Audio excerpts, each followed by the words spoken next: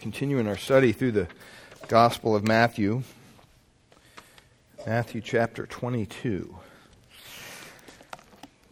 Let me read our text for us this morning.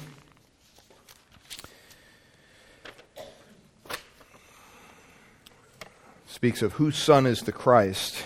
It's a question that Jesus asked his questioners. It reads in verse 41, Matthew 22, "Now while the Pharisees were gathered together, Jesus asked them a question, saying, what do you think about the Christ? Whose son is he?" He said to them, "How is it that," and they said to him, "the son of David." Verse 43, he said to them, "How is it then that David in the Spirit calls him Lord, saying, 'The Lord said to my Lord, sit at my right hand until I put your enemies under your feet'? If then David calls him Lord, how is he his son?" No one was able to answer him a word, nor from that day did anyone dare to ask him any more questions.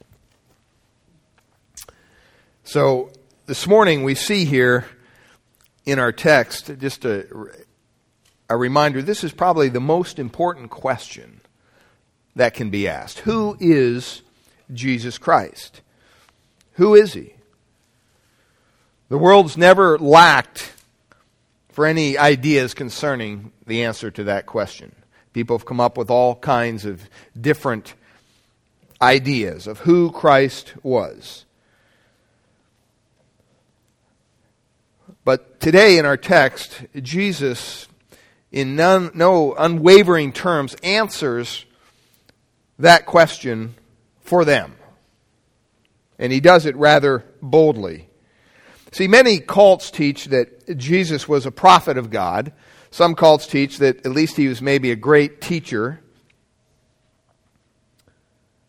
But they also say that he was not the Savior of the world, that he was not divine in any way, and they don't consider him to be divine in any manner whatsoever.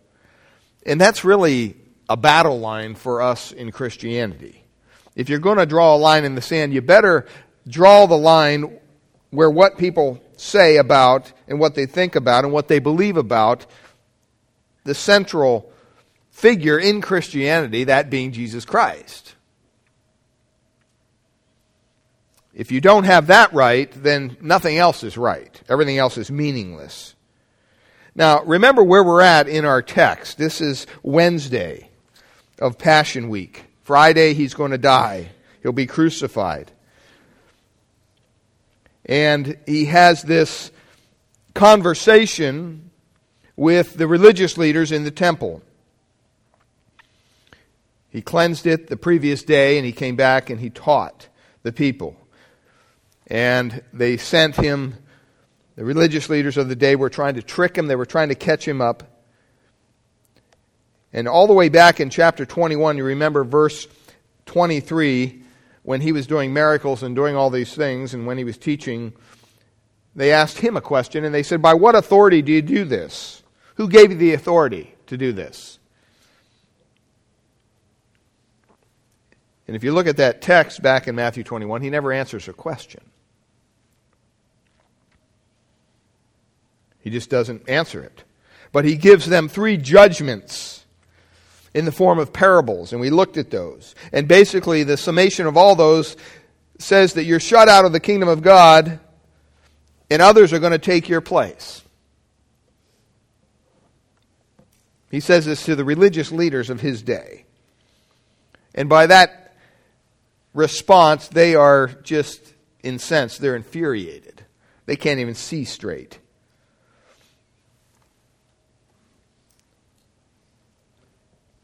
They're ticked off at him because he has a power that they don't have. They've seen that. They've seen him perform miracles after miracle. They never argued that they were authentic. They just said, well, you do it by a different power. You don't do it by the power of God. You do it by the power of Satan. They were upset because he taught differently from what they taught. He taught the true Word of God. You think that the religious leaders would be stewards of the Word of God and take it and keep it and preserve it as they were told to do by God, but they didn't do that. They took the Word of God and they perverted it. They made it something that they could browbeat the people with. They took the Word of God and they made it into religiosity. And so they were upset at him because he taught contrary to them, because he had a power that they didn't have.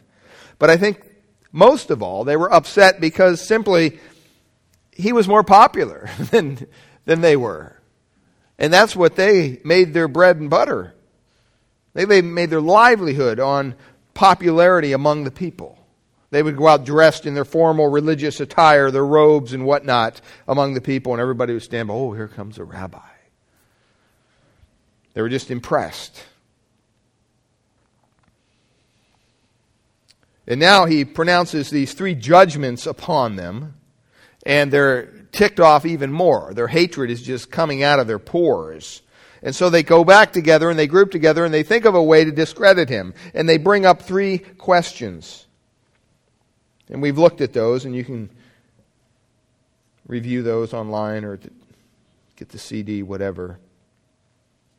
But their point in asking the questions there in Matthew 22 were simply to discredit Christ. First one was a kind of a political question dealing with, do we pay taxes or not?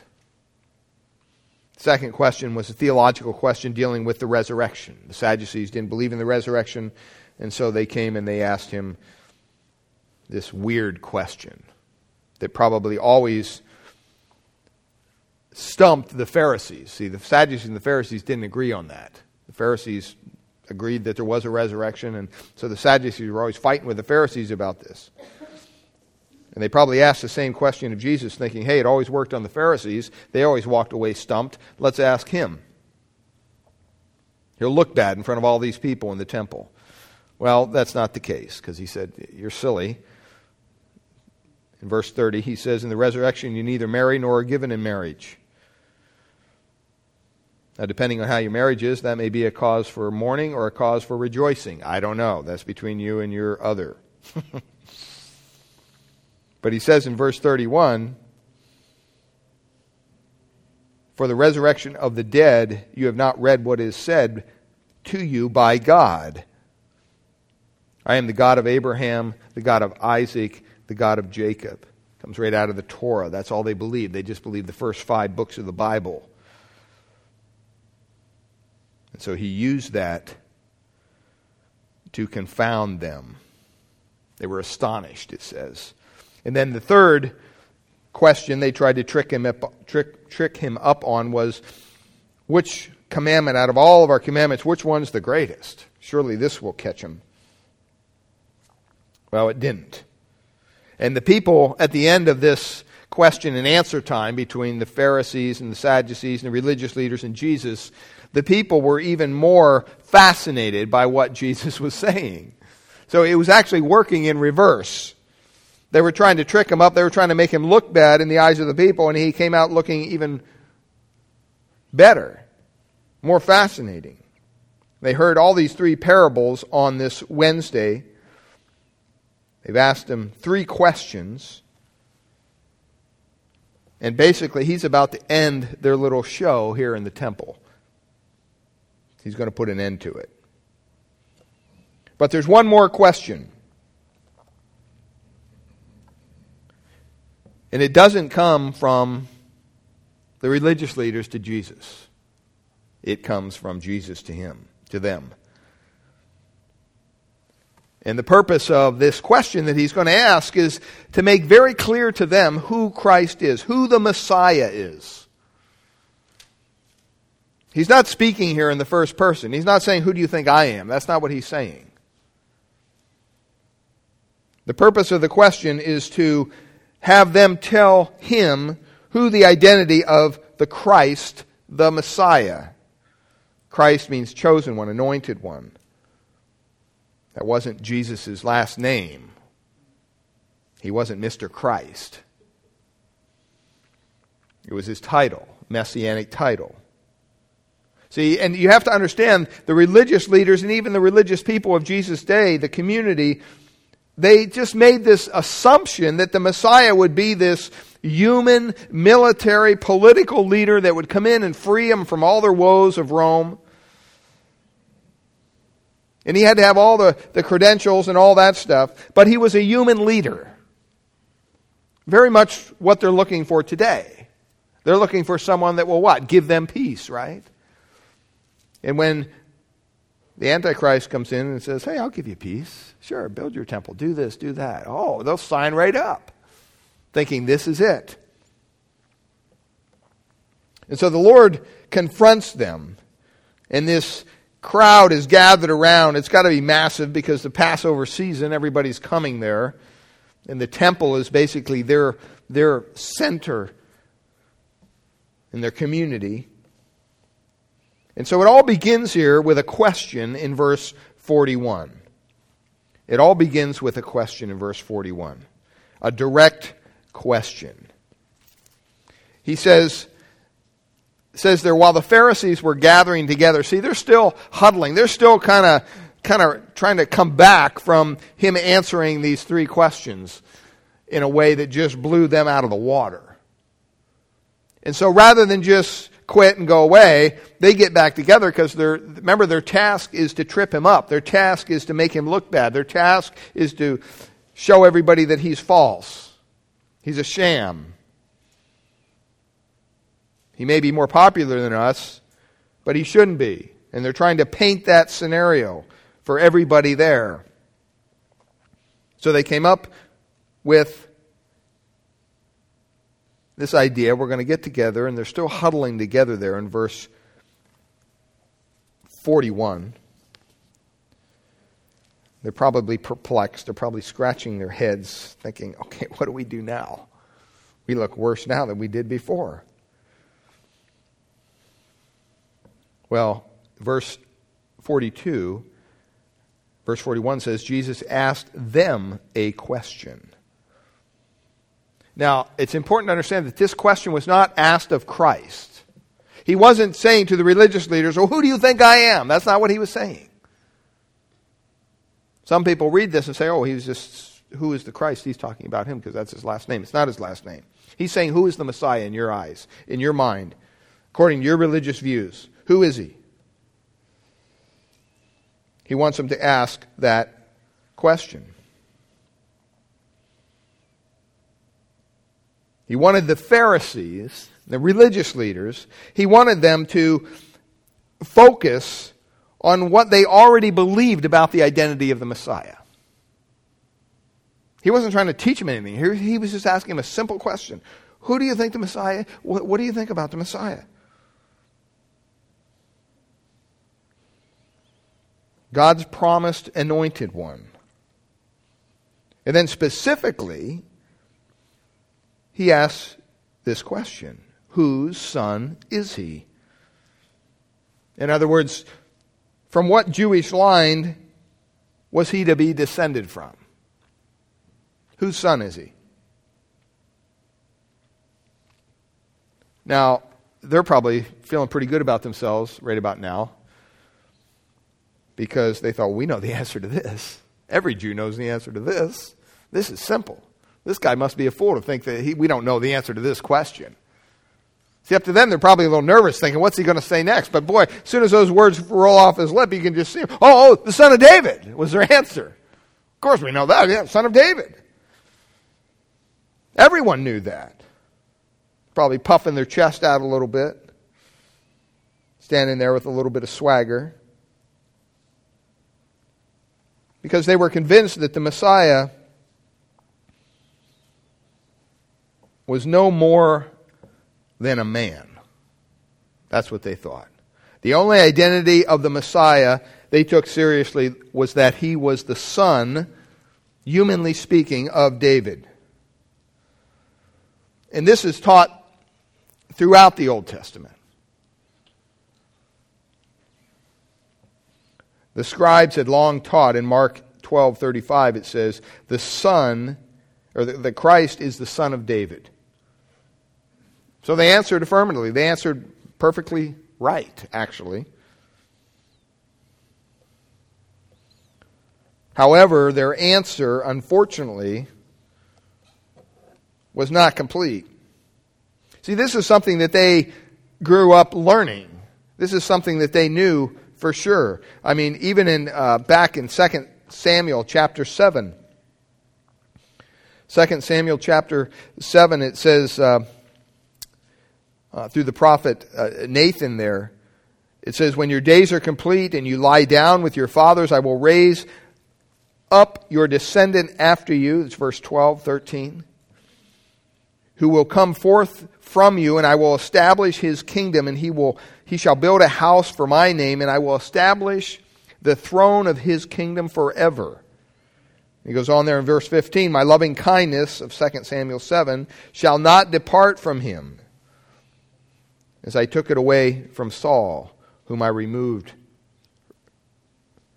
from before you. And your house and your kingdom shall endure before me forever. Your throne shall be established forever. So he's trying to help them understand that you're not answering my question completely. They answer in the affirmative. He's the son of David, and they knew that. The Bible taught that over and over and over again. Psalm 89 makes repeated references to the Messiah as the descendant of David. It says, I have made a covenant with my chosen. I have sworn to David my servant. I will establish your seed forever and build up your throne to all generations. I have found David my servant. Well, who's he talking about? It's a messianic psalm. He's talking about the Messiah. It says there, I will establish his descendants forever, his throne as the days of heaven. Even in Amos, it was prophesied in Amos chapter 9, verse 11, in the day I will raise up the fallen booth of David, the wall, and wall up its branches. I will also raise up its ruins and rebuild it as in the days of old. Over and over again, the messianic title for the Christ is the Son of David. In the book of Ezekiel, chapter 37, it gives a rather lengthy reading on this, verses 21 to 25. Ezekiel 37, 21 to 25, it says, Thus says the Lord God, Behold, I will take the sons of Israel from among the nations where they have gone, and I will gather them from every side and bring them into their own land. And I will make them one nation in the land, on the mountains of Israel, and one king will be their king for all of them. And they will no longer be two nations, and they will no longer be divided into two kingdoms. I will deliver them from all their dwelling places in which they have sinned, and will cleanse them. And they will be my people, and I will be their God. And my servant David, it says, will be king over them. And they will all have one shepherd. And they will walk in my ordinances and keep my statutes and observe them. And they shall live on the land which I gave to Jacob my servant, in which your fathers lived. And they will live on it, they and their sons and their sons' sons forever. And David my servant shall be their prince. What's it say? Forever. Well, it's not talking about human David. Not talking about that. He's talking about the Messiah. Starting at the millennial kingdom and sweeping into eternity, David's greater son, often called David by extension, is the Messiah. In Jeremiah 23, verses 5 and 6, he says, When I shall raise up for David a righteous branch, he will reign as king and act wisely and do justice and righteousness in the land. In his days, Judah will be saved and Israel will dwell securely. And this is his name by which he will be called, the Lord our righteousness. And even throughout the New Testament, you see it over and over and over again. Remember when people were being healed, even here in the book of of Matthew.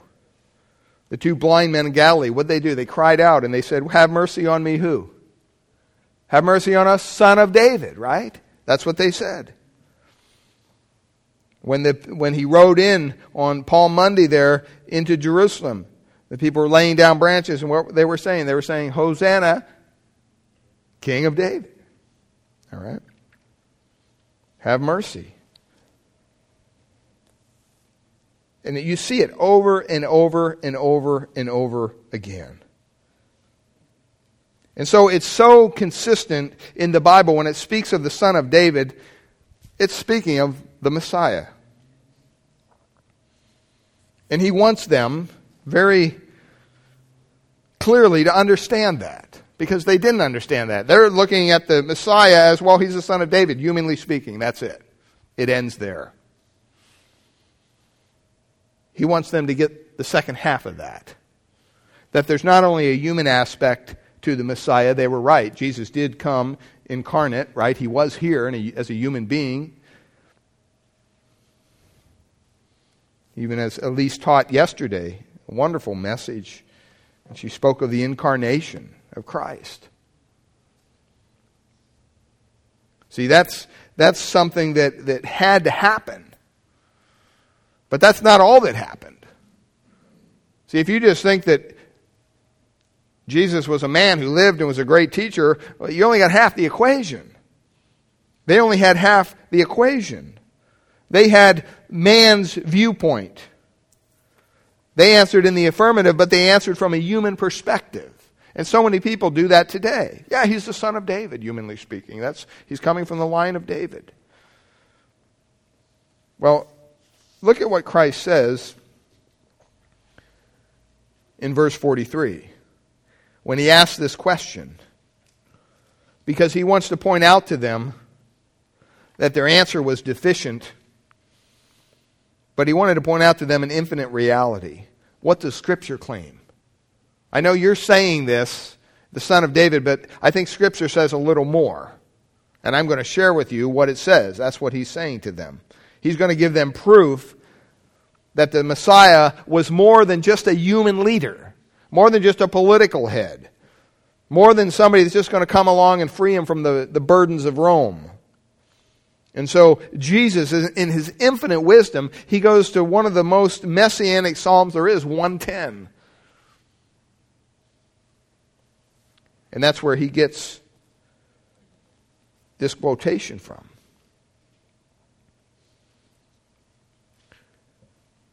So he says in verse 43 there, it says, he said to them, and he asked them this question, another question, how is it then that David in the Spirit calls him Lord? What he wants them to understand is that why would David,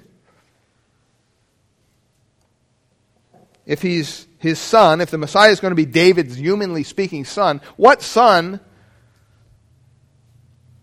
would call their son Lord? Doesn't make any sense. Especially when you dig into the language here. The term kurios in the Greek, that's the word Lord we use. It's the equivalent to Adonai in Hebrew. And it's one of the most common designations for deity in the New and Old Testament. Now, the name Yahweh, Jehovah, was considered too holy to be spoken. So they always substituted the word Adonai. And in many translations in your Bible, you'll see that word Lord printed with all caps.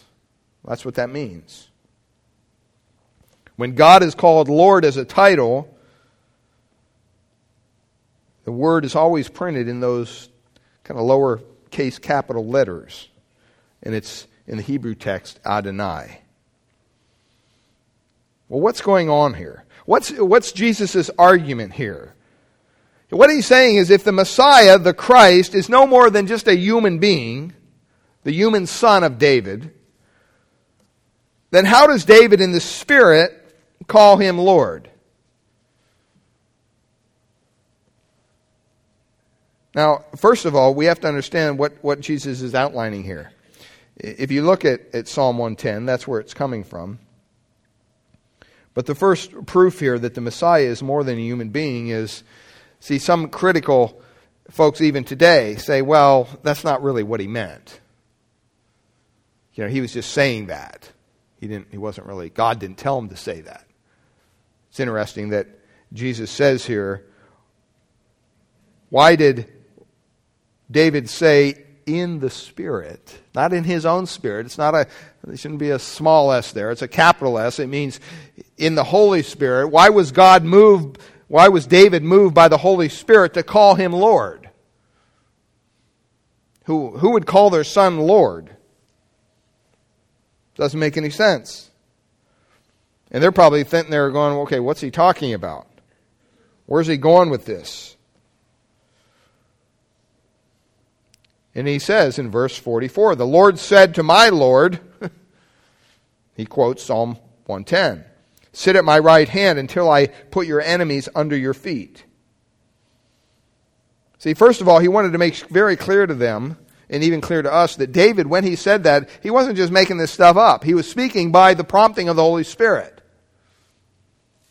It's funny sometimes when people take verses that maybe they don't like or doesn't fit into their agenda, and I don't think we really need to understand it that way or take that part literally. We don't have that freedom, beloved. We take the Word of God as it's written to us in the original language, and we try to understand it the best we can. And then we apply it.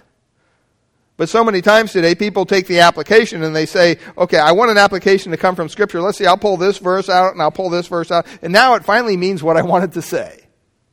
That's not the right way to do biblical exegesis. You're reading stuff into the text. That's why we teach through the Bible. Because when we teach through the Bible, we get the whole thing. It's not me up here saying, oh, you know what, I'm really ticked off. People need to serve more, so I'm going to do a study on servanthood. Let's see, what can I do to make the people feel guilty? Any pastor could do that. Anybody could do that. That's not what we're called to do. We're called to teach the Word of God in the way it was given to us. And so that's what Jesus does. He reverts right back to the Word of God. And he says there, how does David in the Spirit call his son Lord when he says in the text there, Psalm 110, the Lord said to my Lord?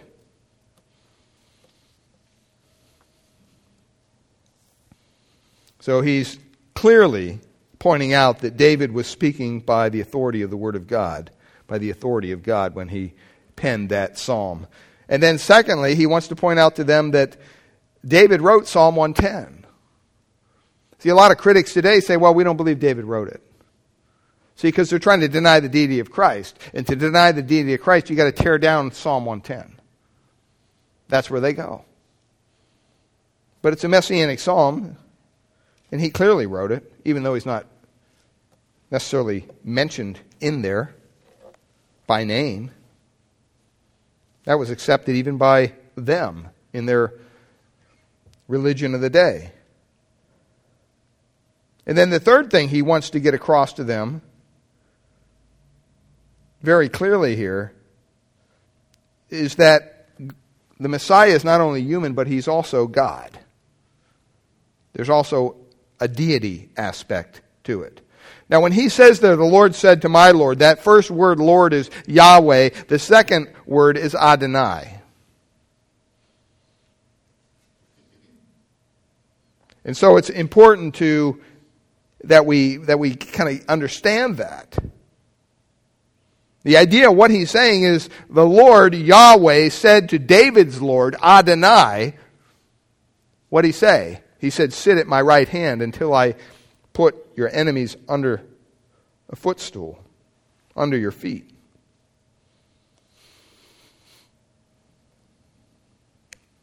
Now, it's very interesting to me that if people want to attack Christianity, where do they go? They attack the deity of the Lord Jesus Christ. We had a woman here at the Prophecy Conference that was kind of stirring it up with Dr. Hawking Friday night. And, she actually used part of this verse. and he had to get rather vocal with her. And she was part of the oneness movement, whatever it was, and she was just, heretical in her understanding of Scripture. And he just was simply pointing that out to her, but she kept on going back to, well, he can't be God. Well, what David says here, I'm sorry for the typo in your I just looked at your outline. That's not what the third point is. So the third point is basically that he not only was speaking in the Spirit, he not only wrote the psalm, but that 3 should be up there above the word Yahweh. That he was actually deity. That God was pointing out, Jesus wanted them to understand that the Messiah was not just human, but deity. That's the third point there. And the reason he did that is, look at what he says. He says, the Lord said to my Lord, sit at my right hand. Well, who's going to sit at the right hand of God? I mean, that would be blasphemous to think a human being would be there. The Messiah would be invincible. Because God, it says, puts his enemies under his feet. What's that mean? It's a figure of subjugation. It's a figure of rulership over that individual. When a defeated enemy was brought into the ancient mines and in their monarchs and stuff, the king would take them out, and when they're defeated, they'd put their foot on their neck and slay them, showing basically that they have conquered that enemy. And what God is saying here in Psalm 110 is that God said to God, the Son, sit at my right hand until I put your enemies under your feet. I mean, it's very profound what Jesus is teaching here.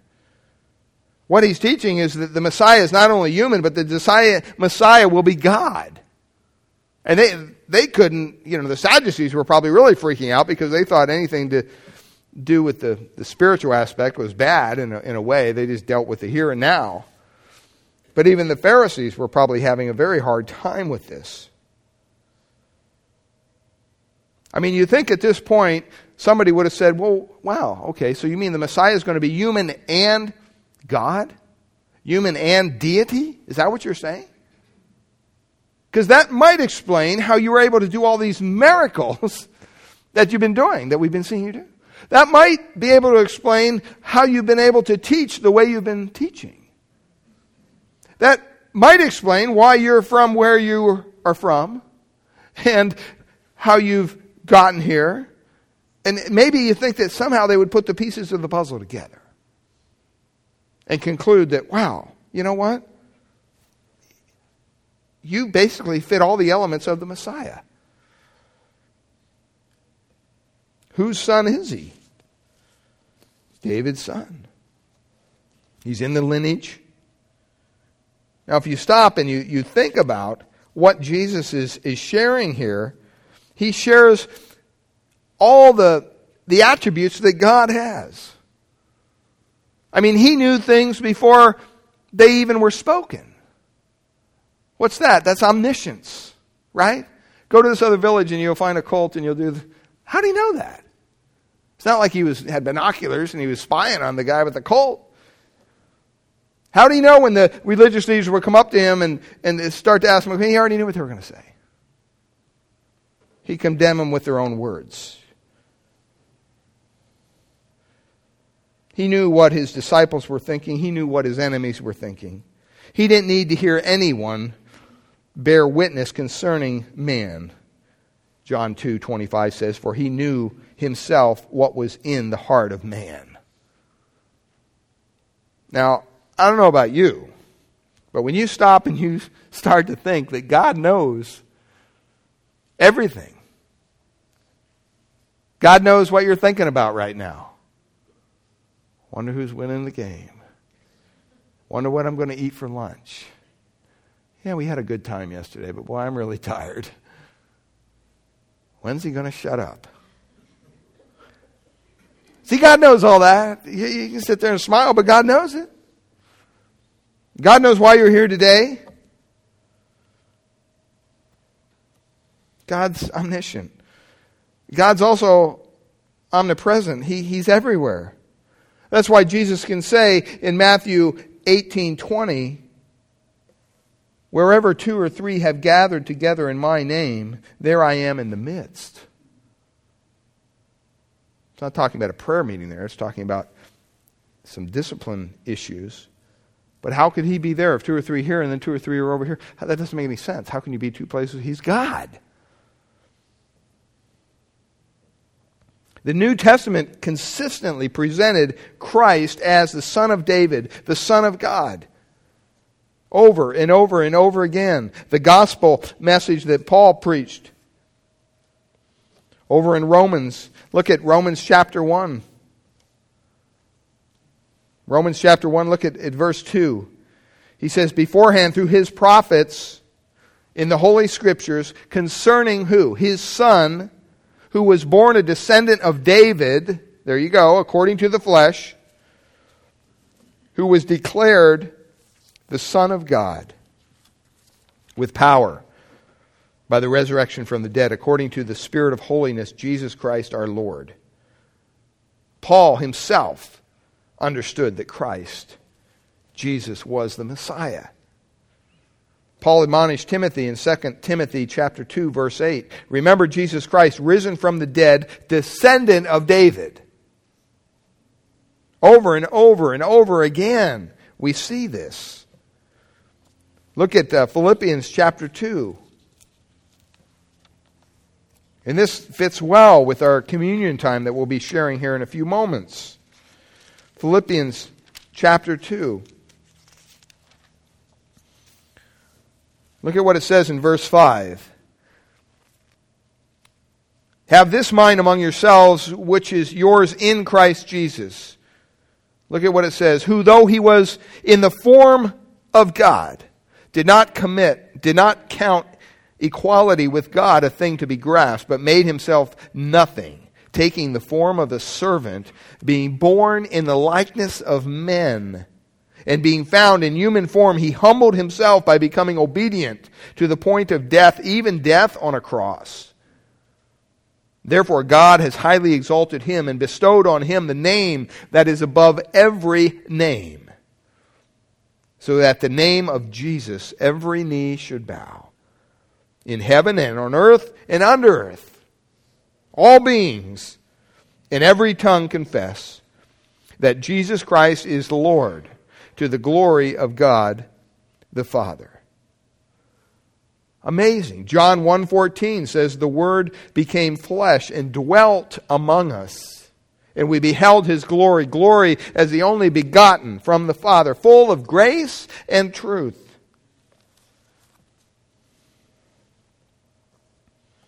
Bernard Ramm wrote this. He says, if God became incarnate, what kind of man would He be? And he gives basically 6 answers. We would expect Him to be sinless. We would expect Him to be holy. We would expect His words to be the greatest words ever spoken. We would expect Him to exert a profound power over our human realm. We would expect Him to perform supernatural abilities. We would expect Him to manifest the love of God. Beloved, of all the human beings who ever lived, Jesus Christ alone met all of those criteria.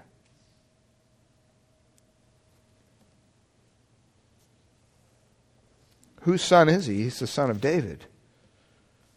But He's also the Son of God. He's the very God who created us. Now look at the response, rather inappropriate.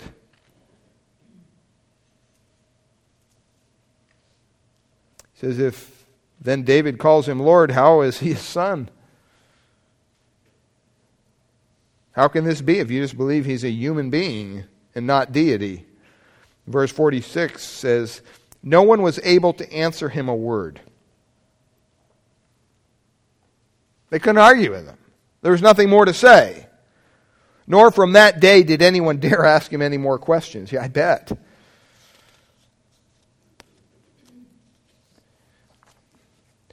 You know, the biggest enemy of the gospel, the enemy that looms large in the hearts of human beings when it comes to understanding who Jesus Christ is and understanding that He is a Savior and that He died in your place for your sins.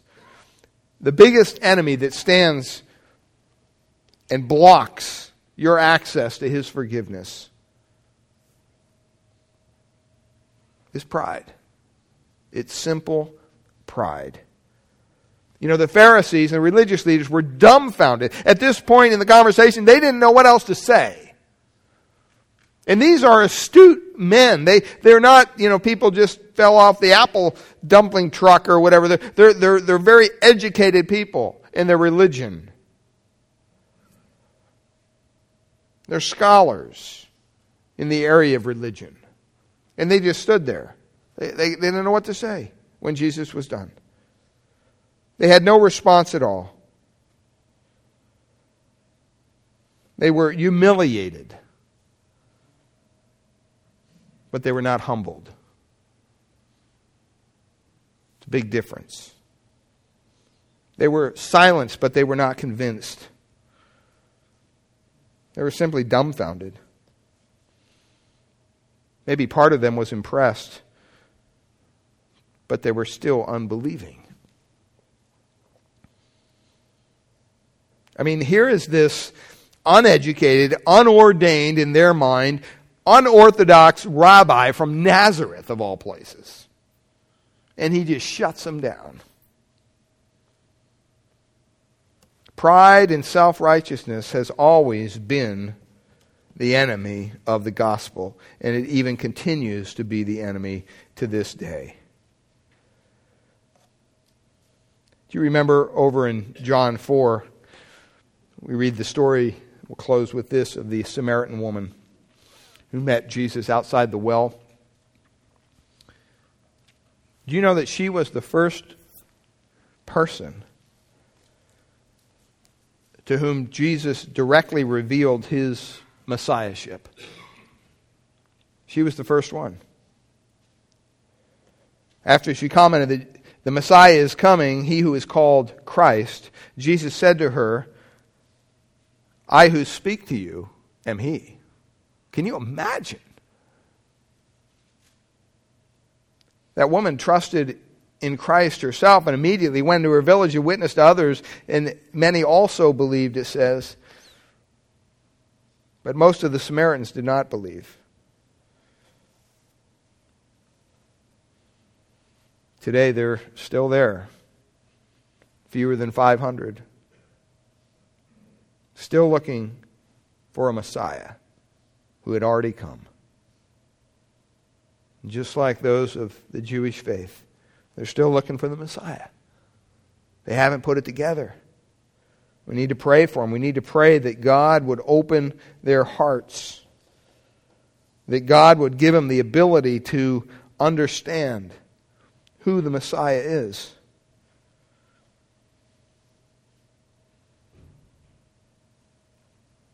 We saw their response. There was none. They were just dumbfounded. What's your response? What's your response to who Christ is? What's your response to the question Jesus asked you this morning? Who do you think I am? Because that question, all of eternity weighs in the balance when you answer that question. In Matthew 26:63, the high priest speaks from his place of authority, and he talks to Christ, and he says, I adjure you by the living God, tell me whether you are the Messiah or not. I'm going to look at this down the road. And Jesus said, yep, you said it. I am He.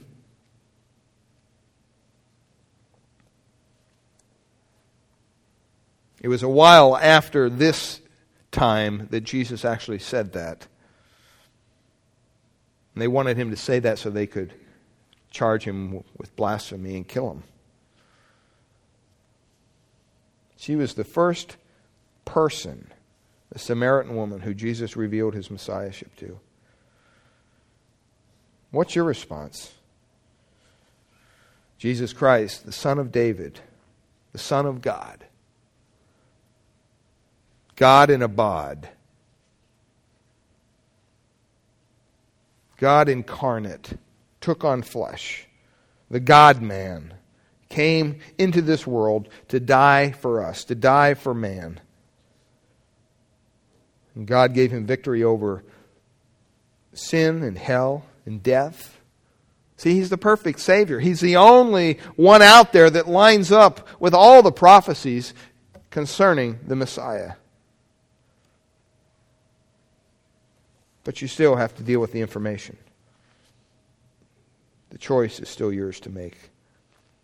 Let's bow our hearts and prepare our hearts for communion. Father, we thank you this morning. Lord, in a way it's kind of sad how this ends. These religious leaders' hearts were so hard.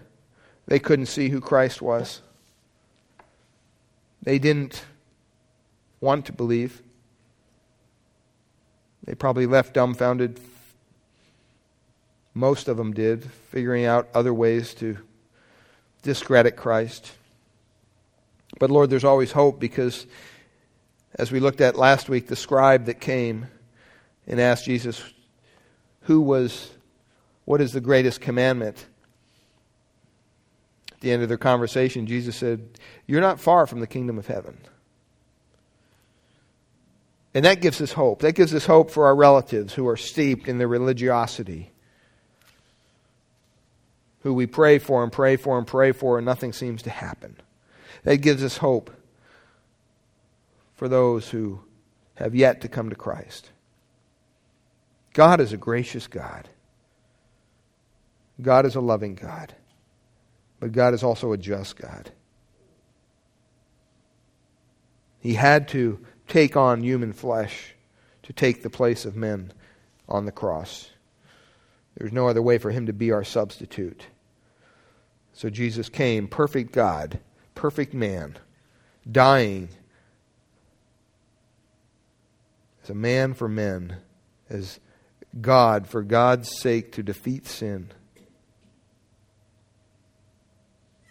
And we know that believing in him will give us eternal life.